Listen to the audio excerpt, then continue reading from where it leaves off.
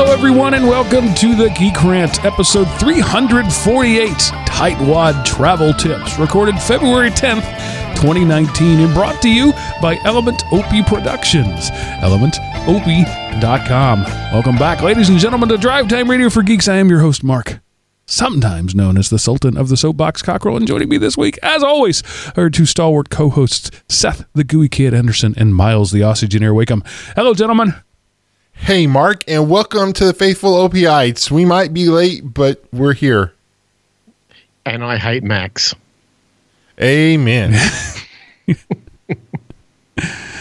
Yeah, so it's been a day of technical trials so far, but we're here. If you're watching on the YouTube video, there's a very good chance that that's going to crap out any time now, but hopefully the audio will keep going, and we'll see what happens. Yeah, let's just go on with the show. Seth, do you make coffee? Go. Yes. Well, I just, my sales, I'm on pace to, at the end of this week, I will have sold more this month than last month. So I will have broken the $100 barrier in total sales. So that's enough to spend $500 or $600 more on equipment, isn't it? Right. Yeah. I mean, that's how businesses work. Is as long as you can outspend your profits, then you're ready to be an American company. Then hey, and not pay taxes. Yep. Man, that's gonna. But here's the deal. I've got a loss going so far. So since it's like my first year, it'll help out with the new withholding tables that America's waking up to the fact are not fun to have.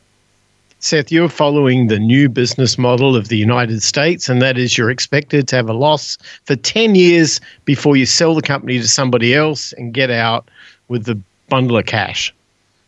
Dude, I mean, but I'm shooting not for 10. I want to do it in 5. So, wow. I think the true American model is the Amazon model, where you run a deficit forever and never make a profit and still make billions of dollars and then get divorced.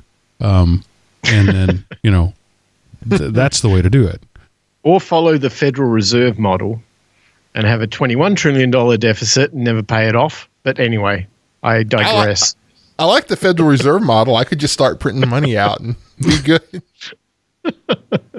So I'm listening to a new audiobook right now. It's one of the great courses. And let me get the exact title because it's interesting. It's called, going to phone right now, Crashes and Crises, Lessons from the scrolling off my screen, but Crashes and Crises is good enough for you, and it's a series of lectures. Who are the great courses? I forget the university that does those, but anyway, it's a series of lectures about just that, crashes and crises in the financial markets, and it's been pretty interesting. I'm only a couple of chapters in, but it's talking about things like the great tulip bubble, where tulip buds were going for $13,000, the equivalent of back in the 1600s in Holland, I think it was, and it's been pretty interesting. But just on the vein of what we were just talking about, the ridiculousness of finance in general,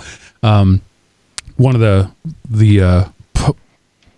premises that this professor goes through, it's a series of course lectures, and so it's a professor giving them. And one of the things he says is that crazy financial markets are the norm, and the relative stability that we've had in the last 100 years or so is actually abnormal. Not even 100 years is abnormal, and that when we talk about crazy market fluctuations and things like that, that's actually the normal, and we've just been spoiled by having abnormal levels of stability.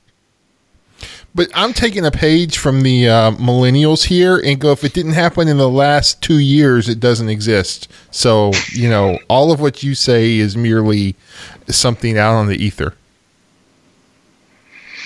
Sure. I mean, yeah, all history begins the day we were personally born. That's true. That's what I've been led to believe. Surely no one would lie to me. One day I predict the term financial engineering will become an evil term that, will live in infamy forever. Financial justice. If we got social justice, let's get financial justice out there. Trademark Element OP Productions, February 10th, 2019. So this sounds like a libertarian meetup. Sorry. So this is a Financial February show, if we haven't mentioned that. We've been talking about financial sort of stuff. Miles wanted to do another Financial February show. Seth wanted to do another Financial February show. Basically, everybody but me wanted to do another Financial February show. And I was like, fine, stop beating him up about it. We'll do the dang series. And so here we are. We're the second week into February, but our first recording in February because Super Bowl. And clearly, Tom Brady is more important than all of you.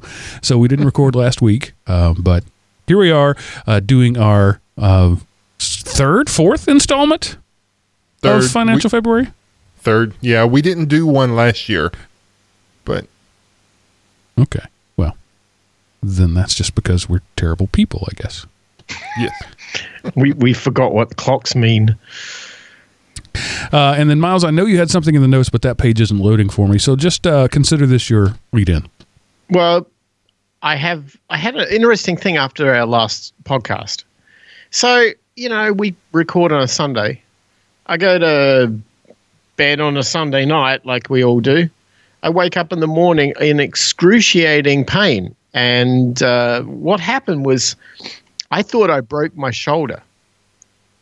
Now, just a little bit of backstory. Back in the 90s, I was involved in a very major car accident in which I pretty much lost most of the left side of my body. And they had to put it all back together again. It was pretty messy how they did it. But anyway, thankfully, I didn't lose the use of my hands, but my shoulder is just a mess. So anyway, I wake up in the morning and my shoulder's killing me. So I'm thinking, oh no, you know what? It was 23 years ago when they did all this sort of stuff. Maybe it's worn out. I'm kind of going to have to get this thing redone, fixed, or whatever. Well, fun fact: my medical insurance refuses to cover pre-existings, right? And I can't afford the Obamacare thing because that's going to be like $1,800 a month. It's ridiculous. So basically, I can't get it done here. So I thought, well, maybe I have to go back to Australia. Well, that's not going to happen because if you're not a taxpayer in Australia, you don't get no free medical care. So it's not actually kind of free. Anyway. Actually, that makes perfect sense to me. I mean, if it's a government program and you're not paying into the government, you shouldn't get it. I'm okay with that. Right. So what do you do now? And I'm looking at hundreds of thousands of dollars of major surgery here. This is not going to work. So I fall back to my final plan C. Mexico? You got it. South of the border, buddy. So I thought, okay, I reach out to a whole bunch of people in the expat community. Anybody know a good orthopod? Anybody know somebody who's not going to kill me? And I discovered there's this movement going on in central Mexico, particularly in Guadalajara, where all these hospitals sort of band together and they've created this medical utopia. And they have all the best laser and MRIs and all the technology, which you'd pay big bucks for up here. And you go down there and it's like 25 cents on the dollar. And you look at the qualifications of all the surgeons and they're guys from Germany and they're guys from Japan and they're guys from America, from the United States, because they go down there and they're not subject to all these taxes and regulatory oversights and all this stuff and all this insurance companies and lawyers and all that stuff for like a quarter of the price. So anyway, I haven't done anything yet. Thankfully, the pain subsided a bit and it wasn't as bad as I expected, but my quest of discovery has unveiled a utopia of medicine south of the border, and I'll report back as soon as I get put under the knife.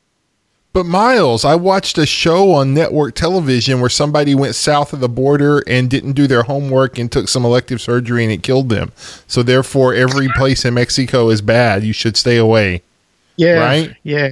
Well, that's true. And, it's funny story. I had the same thing happen to me in Los Angeles. Not to me, but to a friend of mine. And that was in a supposed modern, first world medical facility. So, not sure I'm buying that. But anyway. I just on a side note, not to get overly political, but in the president's State of the Union address, he specifically mentioned doing away with pre-existing conditions, which maybe I haven't been paying attention, but that's the first time I've ever heard a president say that's going to be a pillar of his administration, is to make insurance companies cover people. Well, you would hope, wouldn't you? That but way it's they got to can also be justify. an affordable plan. Yeah, they can justify charging more then, because if they can't disqualify for pre-existing conditions, then therefore they have to charge more money. And since they were going to charge more money anyway, they can just, justify it now. So, I mean, insurance is like the best business to be in. It's the only business I know where the whole purpose of the business is to take money in and never pay any out. It's a great deal, honestly, if you're an insurer, because people pay you premiums and then you have the right to not pay out. Just not. If you have insurance on your home and a pipe bursts, they can call that flood insurance because water. And if you didn't take flood insurance because you don't live in a floodplain, for example, you live in Arizona, they'll say, oh, well, that's water damage. That's a flood. It's amazing. Health insurance is the same way. The very first thing they do, I mean, I have a little inside experience with this sort of thing, but mostly just from having a family. Like, the very first thing is deny all claims. And a certain percentage of people just won't even go past that. They'll say, okay, well, it's denied. And so it's just an amazing industry to be in. I want to be that. I just got to find insurance is obviously gone. I need to find another business that solely exists for the purpose of taking money in and never paying anything out, never giving any service of any kind. I found one. Check. Well, they have to give some service, but check this out. This was really interesting. When I was trying to court a surgeon down in Mexico, they want to see X-rays and scans and MRIs and all that sort of thing. So I thought, well, I'll try and get that done here, thinking $3,500 for an MRI. No. Well, at least that's what the hospitals would charge, $35,000-$4,000, something like that. I went on the internet and I just typed up, medical imaging services and private companies that do this, and I found a mob called Green Imaging. Apparently they're nationwide and you can go to them direct. You don't even need a script. You just go in there, you can pay cash, and they're out of Houston. So I contacted the head office and I said, listen, give me a quote for an MRI because I'm probably going to have to get this thing to shoot the stuff down south. And the lady gets back to me like a day later. She goes, oh, yeah, we've got 6 facilities in Arizona. So I'm thinking, great, I can find somewhere local. How much? And I'm, bracing for the price, $430. Mm-hmm. And I'm thinking, you're kidding me. These freaking hospitals are marking this up 10 times? Mm-hmm. Is that the standard business practice there? Yes. Sure. Yes, it is. Yeah. Whoa. Yeah. The same thing for lab results, blood work, that sort of stuff. Anything that is housed in a hospital is going to be an order of magnitude more expensive just because, they've got people who are admitted in the hospital. They can't go anywhere else. They have a captive audience, so they can charge what they want. Oh, my gosh. Yeah, Wow. and don't ever say you have insurance because it's cheaper if you just say, if I don't file this on my insurance and I just pay cash, how much will that be? And it will always be cheaper than the deductible for the insurance. Yeah, but medication is the only place in the world where you have to have the service before you find out how much it costs. If I went to my mechanic and he said, yeah, just bring your car in, we'll keep it for three or 4 days, we'll let you know how much it costs when we're done. That nobody would ever do that. But in the hospital, that's exactly what happens. Or not even at the hospital, just doctor's office. Right? You might know your copay or whatever, your co-insurance, but you can't get a price list. It's a whole industry built around mystery. Unless you go south. That's when they'll give you the price before you go there. Like, for example, I was checking on the price of a hip replacement. Hip replacements, on average, from a medical facility in the United States, charge, I don't know, 48,000, something like that, for the whole thing, end to end. Same thing down there, $4,000 cash out the door. And when you look at the procedure and the same equipment and the same, what they're using in there, the ceramics or whatever, I'm not an expert, but anyway, it's the same thing, exactly the same thing. And how can you be a tenth? Well, just none of that pesky medical oversight and malpractice liability, none of that stuff. Free market, baby. You know what? Yelp reviews mean a lot to those guys because they ain't going to get the next customer down there if they don't have a good reviews.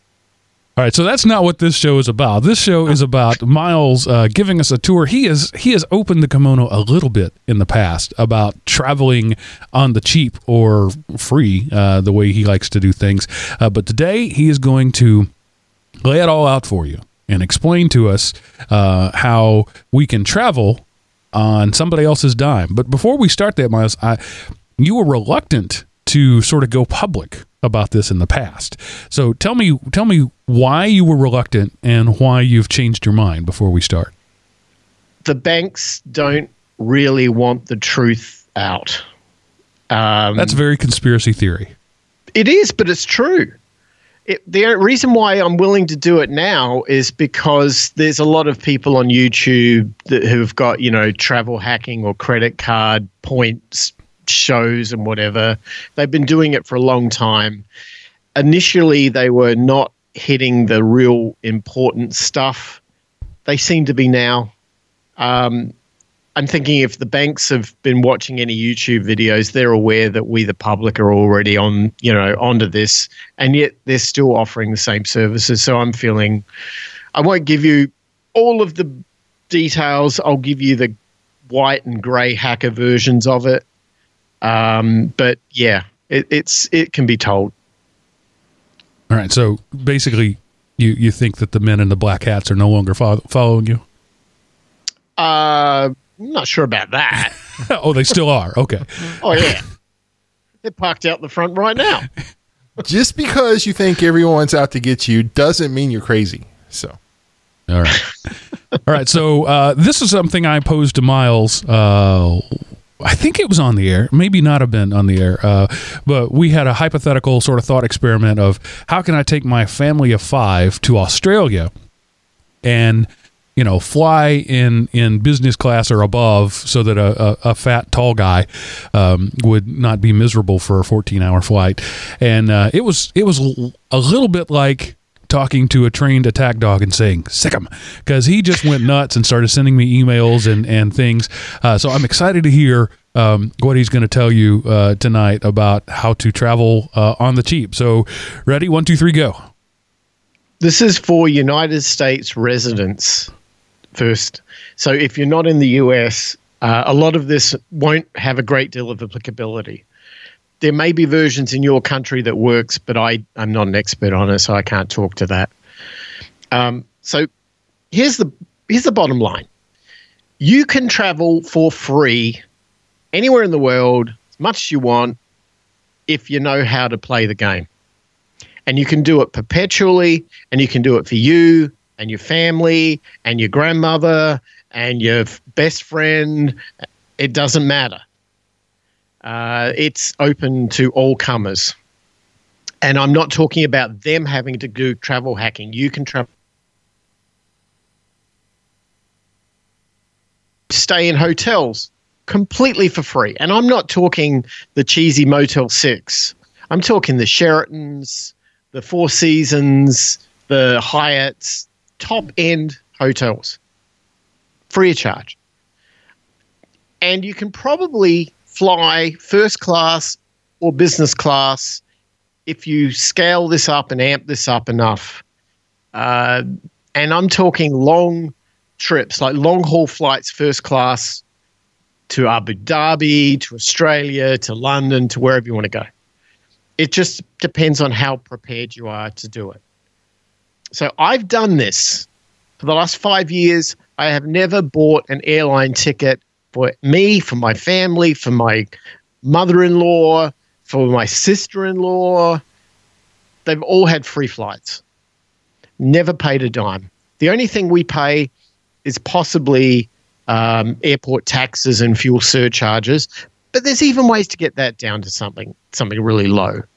So maybe $20, something like that. And I travel a lot.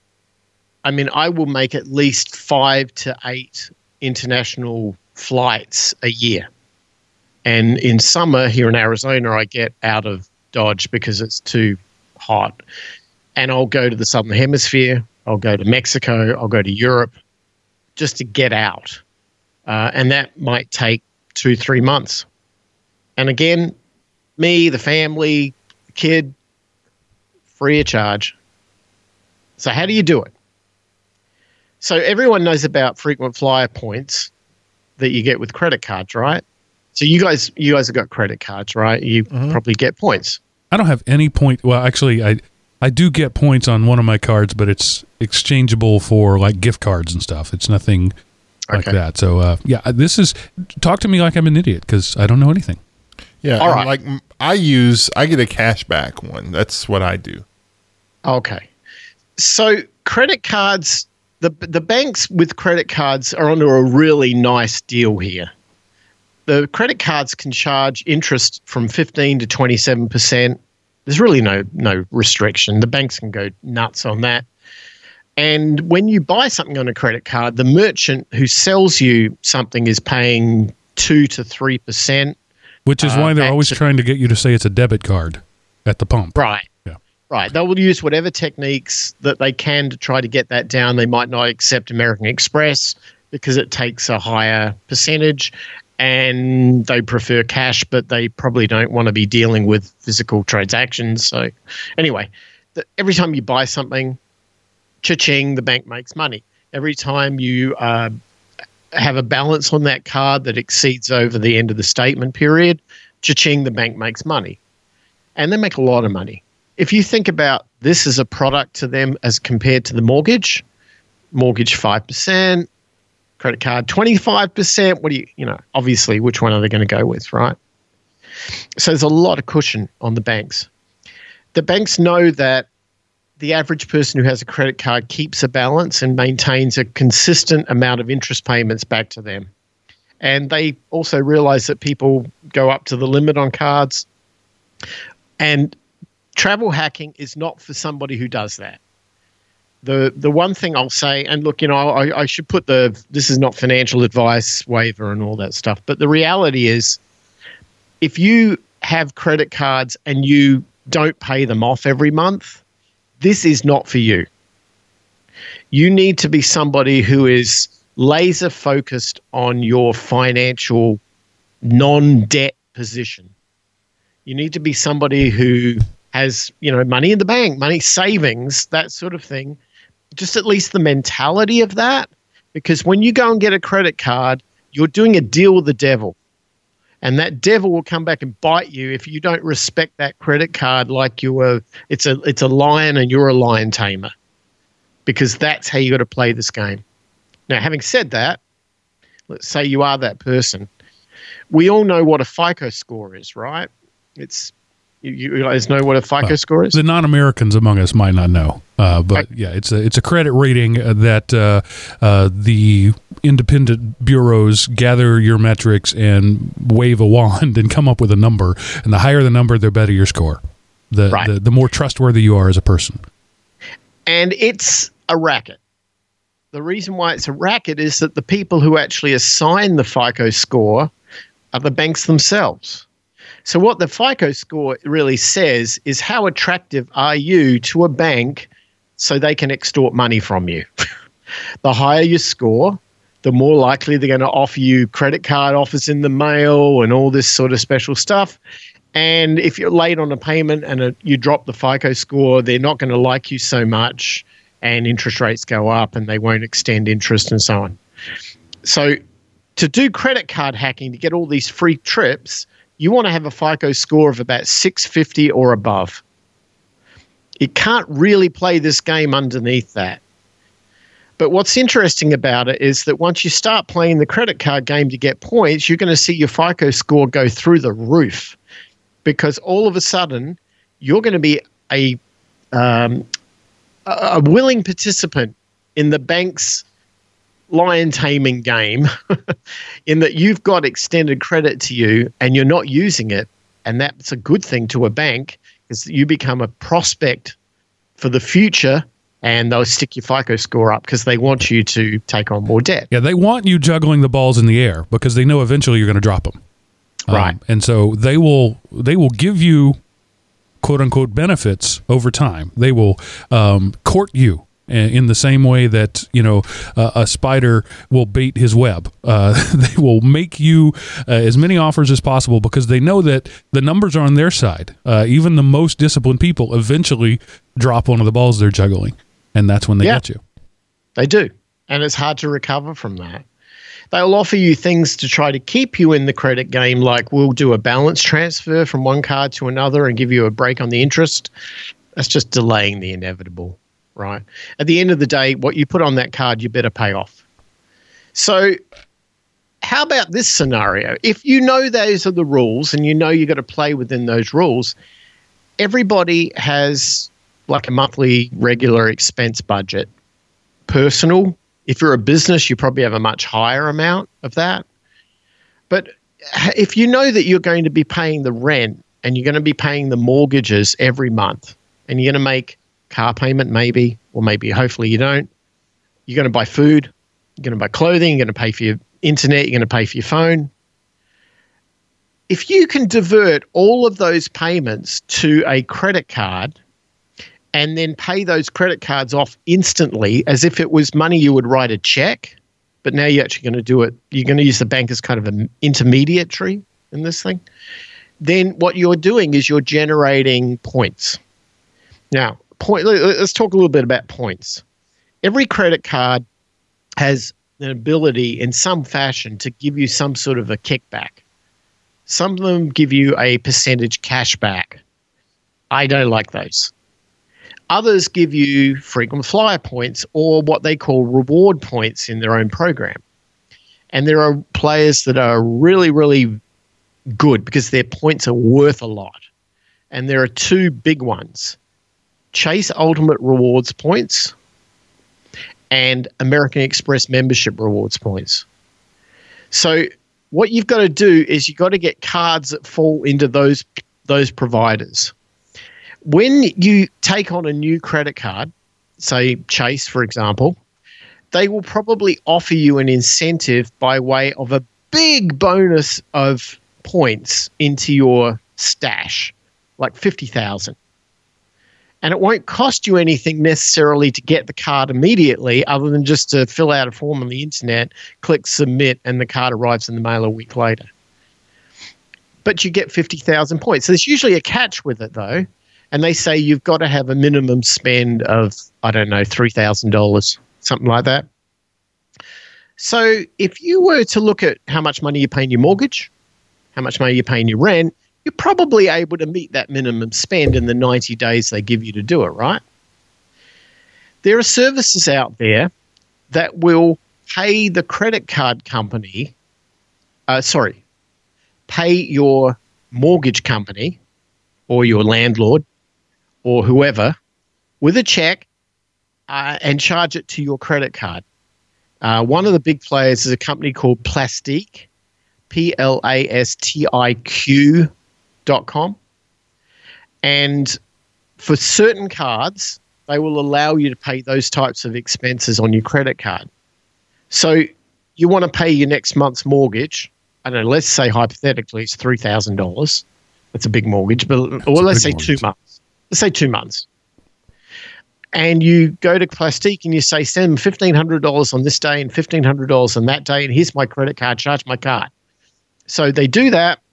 10 days later, the check will go out and pay the bill, and you've just met your minimum spend. So the money that you would normally write your own check to and send it to your mortgage company or your landlord, you send it to your credit card to pay the credit card down. Is Plastiq charging a fee for that service? Yes, it's about 2%. But consider that the 2%, now they often run promotions where they do fee free. So you keep your eye on that. Just a quick disclaimer. We are not endorsed by or given money by any of these people that Miles mentions at any point here.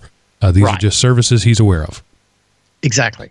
So what happens is if you're willing to take on that little, let's say they're not offering a free service, but you're paying the 2%. If you're willing to pay 2% more, you can get them to pay the bank and the landlord and whatever, and you get the points back on your card.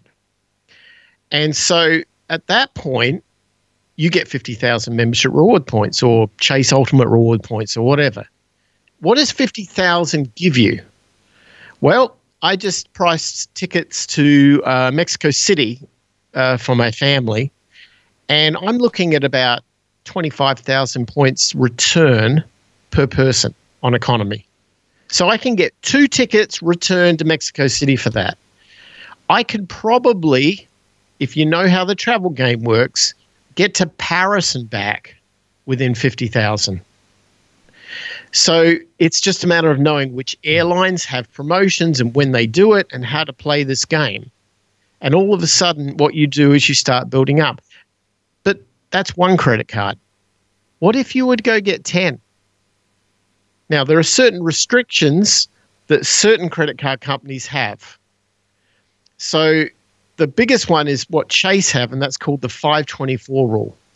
It means you can't have more than 5 cards in 24 months. But Chase don't have enough cards to be able to meet that limit. So what you do is first thing you do is you go out and get all your Chase cards, and then you focus on everybody else. And you'll carry 10, 12, 15 cards. Each one comes with the big membership rewards bonus up front, and you start banking it.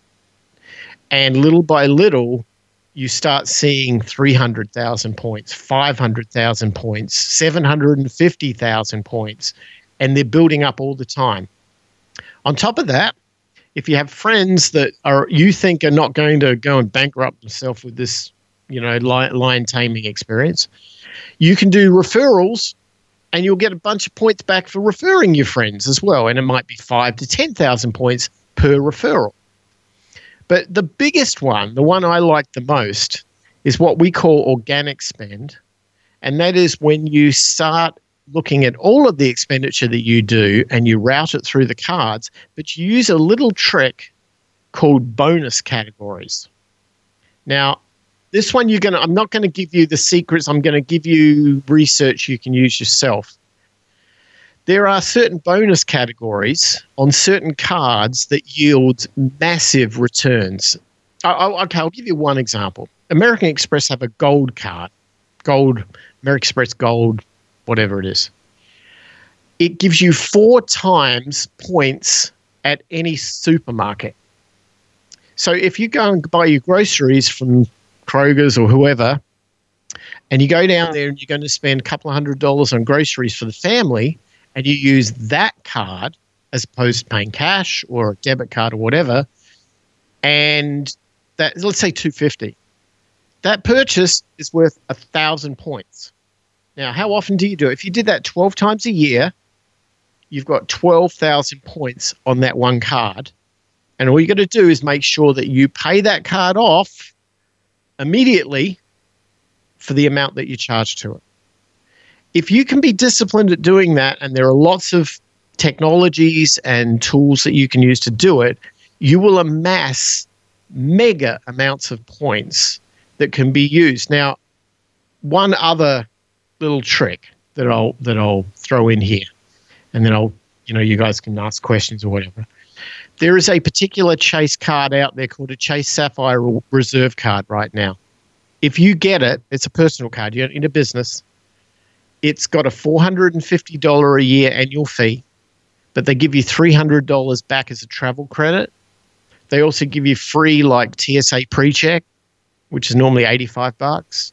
And there's a bunch of other perks that you can get, like they'll pay your car rental insurance if you rent a car. Baggage delay, flight delay insurance, baggage loss insurance. It all comes with the card.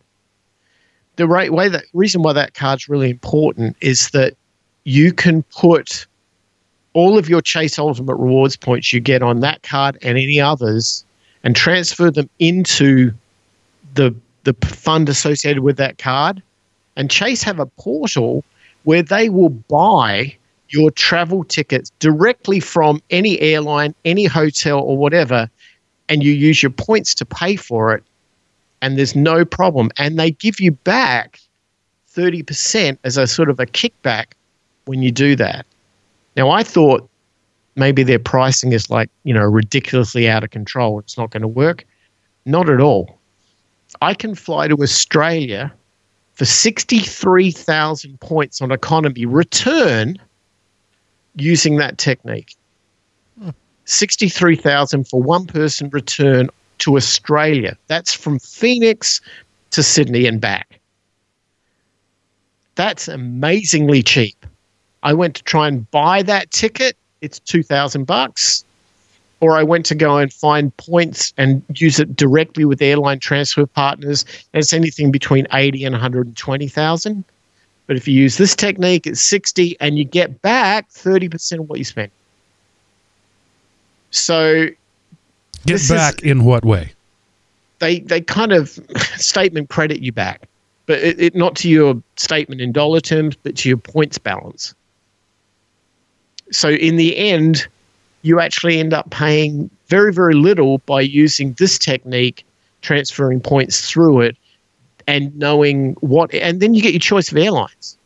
Like, for example, on that route, Virgin Australia have the widest seats. I just happen to know that. I can also fly direct to Melbourne with Virgin Australia. I can't do that with United. So once you start learning all these tricks and techniques, this stuff becomes kind of addictive, because all of a sudden you can do this perpetually. I mean, you can never stop traveling here, because if you've got the organic spend generating points and you've got this immediate big balance coming in with the original rewards points bonuses, even after you start using those points up, when you get back home and you just go back to work and you live your normal life, in the background, your points going back up, and you hit that point where you were again. Do points typically have an expiration date on them? It depends on which points. Chase Ultimate Rewards points do not. They never expire. The same is true of American Express membership rewards points. Other points when you transfer them to an airline partner, you typically start the clock on those. But if you don't ever transfer them out of the banking points, they never expire. Oh, and here's one other thing too. You points are not taxed. You earn points, but you don't pay interest tax. Can't pay income tax on that. There are some exceptions, so talk to your CPA about that stuff. But for the most part, points are not taxable. And so they're kind of like a currency. They're like a denomination that have spending power, and they don't expire, and they don't get taxed. So any business leader out there who's looking at this and isn't taking advantage of points and rerouting their inventory purchases and their supplier purchases and whatever through credit cards where they can, are leaving money on the table here. Big money. Seth, what are your thoughts? Man, I need to get my last credit card paid off so I can start doing this. But I don't know. I have one I use, but I get in a rut and I stay there. And I'm too boring to travel, and I don't have the income coming in to pay for my traveling. If I go, I don't make money. So I'm not quite as well off as Miles, but maybe I need to start amassing some points so I can be ready to go when I get there. You have any comments on that, Miles? Well, if you have a vacation, you have that 2-week vacation period, and you can prepare for that. Right. And you're going to pick a time when it's convenient ahead of time, and you've built up this points balance, then you can use that 2 weeks. Go and see your brother in Hawaii. Go and go to the Danube or something. Go and visit the Giza pyramids, whatever. Yeah, I need to do something. I am going to, and especially as I do more and more stuff for my coffee business, I guess I'm going to have to get a card and a bank account. And oh man, this being an adult is hard. I don't want to adult anymore. So, All right. but So go ahead. I'm just going to tell you what I heard during all of this. So Miles laid out a cogent and intelligent plan, but all I heard was, come juggle the snakes. It's fun. It's fine. We have medical staff on hand if you need it. Come into the water. It's fine. No, everything you just described to me, I heard the word risk and I heard the word disaster almost every time you opened your mouth. And, you prefaced it appropriately. You have to be financially disciplined. Discipline is the key word here, and I think you used it about 5 times. Discipline is the key here. I don't like to play with other people's money, and that's what you're doing when you're borrowing like that. And my general sort of rule of thumb is anytime a company wants me to do something, it's not in my best interest to do that thing. Just across the board, that's just sort of a general principle to live by. When you go to the Home Depot and you buy a buzzsaw and they say, would you like the 2-year warranty on this? Generally, that's not a good thing. If somebody wants you to do it, if a business wants you to do it, it's usually not in your best interest to do it. And that's just generally true. So if Chase wants me to use their card as a pass-through device so that I can gather these rewards, and they're incentivizing me to the point of paying for me to fly and to live a high roller life that I don't really live. For me, I see that as that's a bad thing. That is it's just danger, Will Robinson. So while this is an interesting academic exercise, it's just not something that I think I want to play with. And part of that is just because I recognize in me that I am an addictive personality. There are certain things that I simply cannot do because once I start them, I know I will not be able to stop them. And this is the kind of thing, you even use that word, it's addictive. I could see this being the sort of thing, the game that I would play. And I would be so caught up in the game that I would maybe this month I just won't pay off that card because I can do X, right? And it would be a death by 1,000 cuts for me. And this because in my past, I came from a time when I owed over 2 years' salary in credit card debt. At one point in my life, it would have taken me 2 years' salary to pay off just my consumer credit card debt. So when my wife and I went out and had a steak dinner, I paid on that steak dinner for 18 years. It was that kind of thing, and so I clawed my way out of there. I don't want to go back. So I'm just going to offer some counterpoint while Miles offers this interesting and challenging experiment. If you're like me, run away. Run very far away. Rick in the chat room said that he and his wife do this, and they take cruises. And obviously thousands of people are doing it. If you just do a Google search, you'll find blogs and podcasts. This is a thing. This is a way of life for people. So perhaps I'm in the minority. But I just want to offer some counterpoint here to say this is for disciplined people who can truly manage the game, and even they know that they're playing with snakes. That's a good overview. I mean, I'm not going to refute it because I think you're absolutely right. I kind of look at this from a meta point of view. This is going to sound so grandiose, but I think it puts some context in it.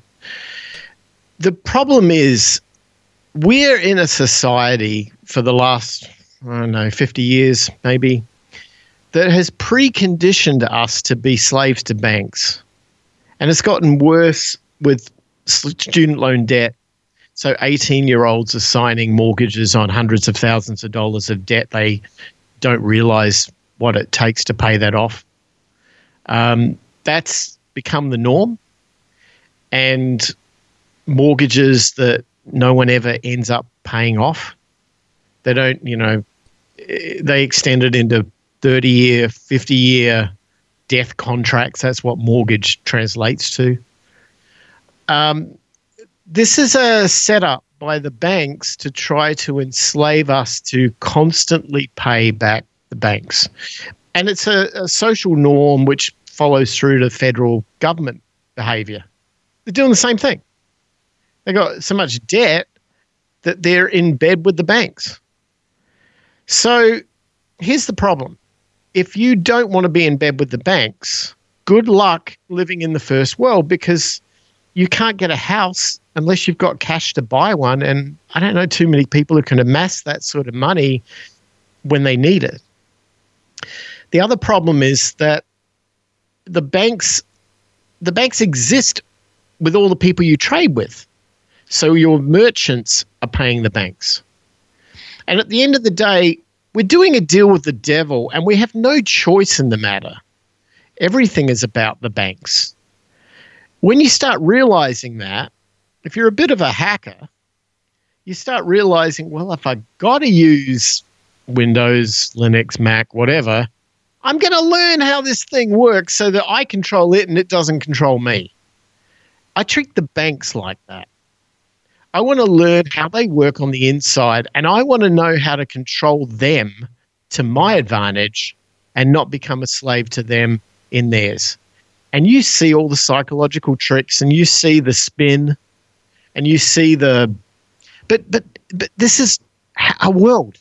This is why the Rockefellers and, these big money people exist, because they own the money, which is the blood that supplies our world.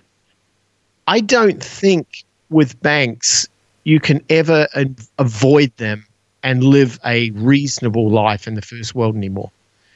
So my challenge is, if I know that, then what are their tricks? And how do I play them at their own game? How do I beat them at their own game here? And this is one way. And at the end of the day, I'm an outlier, and thank God I am, because that's why they continue to offer these programs. If everybody was thinking like me, they'd shut this stuff down immediately because they wouldn't be making any money. And I'm sure their numbers, the reason they're not shutting this down is they know that most people try and fail and become slaves to the machine. And so they don't mind that a few get away. And actually, also, you've got to be... It's like the consumer that goes to Vegas and hits it big. That's the best advertisement for Vegas. Oh, I went and won $100,000 at the slot machine. Because for most people, they're going to go and say, well, if they can do it, I can do it. And they're going to go and end up losing their shirt. And, so yeah, they lost money. It's the ultimate con game. So, oh, look, you won the first round. Let's go double or nothing. And then the next thing you know, you're like, wait a minute, what happened to my shirt? And so. Yeah. But if you know how to walk away, then you can certainly win. Yep. But what if you knew how the casino business model worked? What if you knew how the code in that slot machine worked? What if you knew where its vulnerabilities were? And what if you knew that going in there and you can take advantage of that is legal and is reasonable, and sure, they're going to kick you out because you're taking money out of their coffers, but that's the game we play because they're offering a 50-50 chance. Either the casino loses or you lose. When the casino starts losing, they don't like that game anymore, and out you go. Right. But if you walk in and you know how the game's played, that's the thing. Yeah. Credit Miles cards is are a card counter. Yeah. Yeah. But even before that, I'm looking at what exactly is the spirit of this game, what exactly is the rationale, and how does this work? And I'm willing to spend the time to analyze it and study it. And I'm not alone. There are people out there in this community, in the travel hacking community, I've met. There's a group out there called FTU, or Frequent Travel University. They do courses on these things. They do like expos, seminar type things, and they're amazingly good. And you start realizing that you're one of thousands of people out there that are in that are hackers of the travel world. And are we bad? We're not. We're not the bank's favorite. But at the same time, they put the rules out there I'll play the game. If you tell me that there's a 50-50 chance I'm a winner or a loser, I'm going to set it up so I'm a winner. I'm sorry, that's just me. Right. So thank you, Miles. That's a good window into your world, and nobody can argue that you're getting results. I mean, you're a traveler, you do all this stuff on the cheap, but there's work. There is a price to be paid. Your price is juggling the credit cards and knowing the services and digging things out. Some people, the price is $2,000 for a flight to Australia. Your price is eternal vigilance, and there's a price to be paid either way. But so that's one of the things I also wanted to point out. You're not getting something for nothing. This is work. This is effort. Yeah. You spend how many hours a year do you amass in the machinery of traveling? Of building the points? Yeah, of just doing all the stuff that you need to do. Well, I do a lot of running around and buying things and using techniques and so on. I would probably, in a month, I'd probably put 10 hours a month into this. Yeah. But I enjoy it, so it's not really work. Yeah, and the running around there is, he's literally talking about going from store to store to spend the minimum on a credit card for that given month. Yeah. But I mean, look, that's me. Yesterday, a true story, I get an email from Harbor Freight Tools. Okay, love Harbor Freight Tools. And a few weeks ago, I broke a digital multimeter. It just died. So I need to get another one. But it's been on my, I'll get around to it one of these days. And I'm a tightwad. I don't like spending money. I get this email from Harbor Freight Tools, and they say, if you buy anything from us today, free digital multimeter. I'm like, are you kidding me? Free? Yeah, I'm the guy who drove 20 miles to go to the Harbor Freight Tools and bought 49 cents worth of cable ties to get a free digital multimeter. Now that's me. I love this stuff. He spent $6 in gas to buy get a free $5 multimeter. Well, it was a $20 multimeter, but that's the point. But it's a game. I love this stuff. I mean, you described a couple of weeks ago being in the McDonald's parking lot ordering a Whopper. Yeah, just to beat the system, when it would have been a whole lot easier just to pay $5 for the Whopper. Yeah, but I got 2 Whoppers. All right, so I really just have one question left after all this discussion, and that's, Seth, what happened this week in history? Well, Mark, I wanted to let you and the fine Opie Nation know that on February the 12th, 1877, long-distance phone calling was unveiled. Alexander Graham Bell makes the first long-distance phone call between Boston and Salem, Massachusetts, however you say it. I never could pronounce that state. And as far as we know, there were no mention of witches during the phone call, but there are no transcripts to prove that. Anyway, that happened this week in history, and now, Mark, back to you. So I'm not a student of Massachusetts. What's the distance between Boston and Salem? Anybody got any ideas? 100-ish miles? Yeah. So I don't know. Let's just say it's 100 miles. I don't even know, because you can drive across the state of Massachusetts in a couple of hours, so it can't have been too far. And their definition of long distance was 2 major cities within the same state. How things have changed when now we can make phone calls to space if we wanted to. NASA does it every day. But it cool had stuff. to start somewhere. Yeah. And it's only 25 miles by the curve of the road. So it's part of the same urban system, but of course back then it wouldn't have been. But still, that's a half a day's ride. Yeah. If you grew up in a small county like I did, it was a long distance call to call somebody 5 miles away from your house. And if you live just right, the person next door could be a long distance phone call.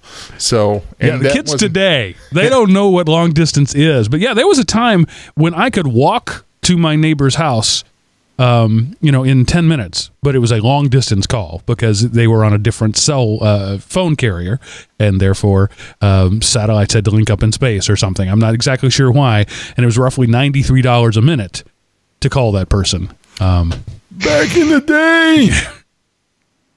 And I mean, I'm old enough to remember people sitting out in their cars on their bag phones because it was free night and weekend calling. So you had to go outside and sit in the car in 30-degree winter to make a call. That's the kind of travel hacking we did back then. It was all about, my girlfriend lives in another city, and so I have to go sit out in the car to make a call.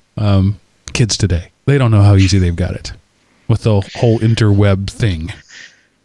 And how many phone numbers do people memorize today? 0. No. Right. I don't know my own home phone number. I don't know my own home phone number. I don't know my office phone number. Both of those things are things I have to look up every time. I have surrendered my higher brain functions to Google. Yeah, I know my mom's cousin's phone number, who's our next door neighbor.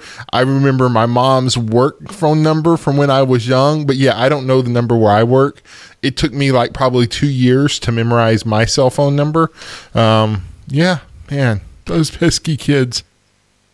The only number I know is there's a 5 times point bonus on telephone bill paying on certain credit cards. That's awesome. Oh, man. Yeah, and I can tell you the time at which, Seth, you just said it, your mom, your aunt. I can tell you the last number I memorized was my wife's cell phone number in 1994. I have that number memorized. Every number thereafter. Once I got a cell phone with the ability to store numbers, I stopped remembering them. Anyway. So that's it for this rather odd discussion about phone numbers. Seth, what do you have this week to close the show in style? All right. Well, you may or may not remember a little while ago, Elon Musk launched his Tesla Roadster into space. So you can go to www.whereisroadster.com and it will tell you the current location, how far it's been, and stuff like that. So if you've always wanted to know, I wonder where that Roadster is now, you can go to this website. It's not affiliated with Elon Musk or Tesla or anything. It's just some geek with a little too much time on his hands decided to buy this URL and keep track of this stuff and update us all. Currently, it is 226 million. It keeps adding zeros as it started out as loading. All right. 226,871,140 miles. That's 365,113,828 kilometers, or 2.44 AU from Earth, moving away from Earth at a speed of 3,708 miles an hour. That's 5,967 kilometers per hour, or 1.66 kilometers per second. Wonder what the fuel efficiency on that is. It breaks it down in here. It has achieved a fuel economy of 3,796 miles per gallon. Assuming 126,000 gallons of fuel. So because once you break the gravity well, it's all gravy from there. So really, it's the first 20 miles are the hardest. Right. And you guys give me a hard time to drive over to Harbor Freight Tools for a free multimeter. I have a Harbor Freight exactly 4.3 miles from my house, and that is probably the most dangerous thing about this current location where I've moved. There could be a drug den next door, and that would be less dangerous to me than the Harbor Freight 4.3 miles away. All right, this is the part of the show where I tell you how you can feed back to us. You go to elementop.com, click the Contact Us button at the top of the very old webpage. I need somebody. I need a charity case. I need somebody to rebuild my website for me and just make it, in the 20-teens. It doesn't have to be modern, just less crappy than it is. That would be awesome. I'm not going to pay you for it. It's got to be a labor of love. That's the problem. I'm unlovable. So anyway, go to elementop.com, click the Contact Us button at the top of the page, answer the world's hardest CAPTCHA with questions like, what plant grows in a cornfield? Then fill out the form there and click the send button, and that will come to my in-basket where it gets priority over all my other stuff. I will read your stuff before I read the Harbor Freight ads. I really will. Or if you want to skip the rigmarole and just send an email directly, you can send to geekrant@elementop.com, or you can dial 559-I-AM-OPI and leave us a voicemail. The last voicemail we got was somebody saying, yeah, this still works. So we haven't had one of those in a while. Or you can do like Jinda and Rick have done and join us each week as we record round about 7:30 p.m. Eastern time. You can go to elementop.com/live and watch the show live. I don't know why you'd want to watch my face. I have the perfect face for radio, but you could do that. But the real value there is joining in the chat room and being part of the discussion and doing my job for me. Researching facts and tracking down links while I'm doing the show. Thank you, Rick. That was awesome. But we like to hear from you. We like to do life with you. So let us know what's going on in your mind. elementop.com. We like to hear from you. That's all there is to it. If you have suggestions, you have comments. Also, the awesome thing you could do is tell other people about us. Leave us a rating and a review on wherever you get your podcasts from, iTunes or whatever it is. Or the best way, the absolute best way to support us is go to patreon.com/elementop and throw money at us. We like money. I like money. You do that, and we would be eternally grateful. So that's all I have to say about that. Miles, Seth, any final words of wisdom before we say goodnight? I got nothing. Nope. All right, there you go. Sage wisdom from your Star Wars co-hosts. Thanks for hanging out with us, everybody. We'll see you next week. That's it for this episode of The Geek Rant. And remember, pay for what you like.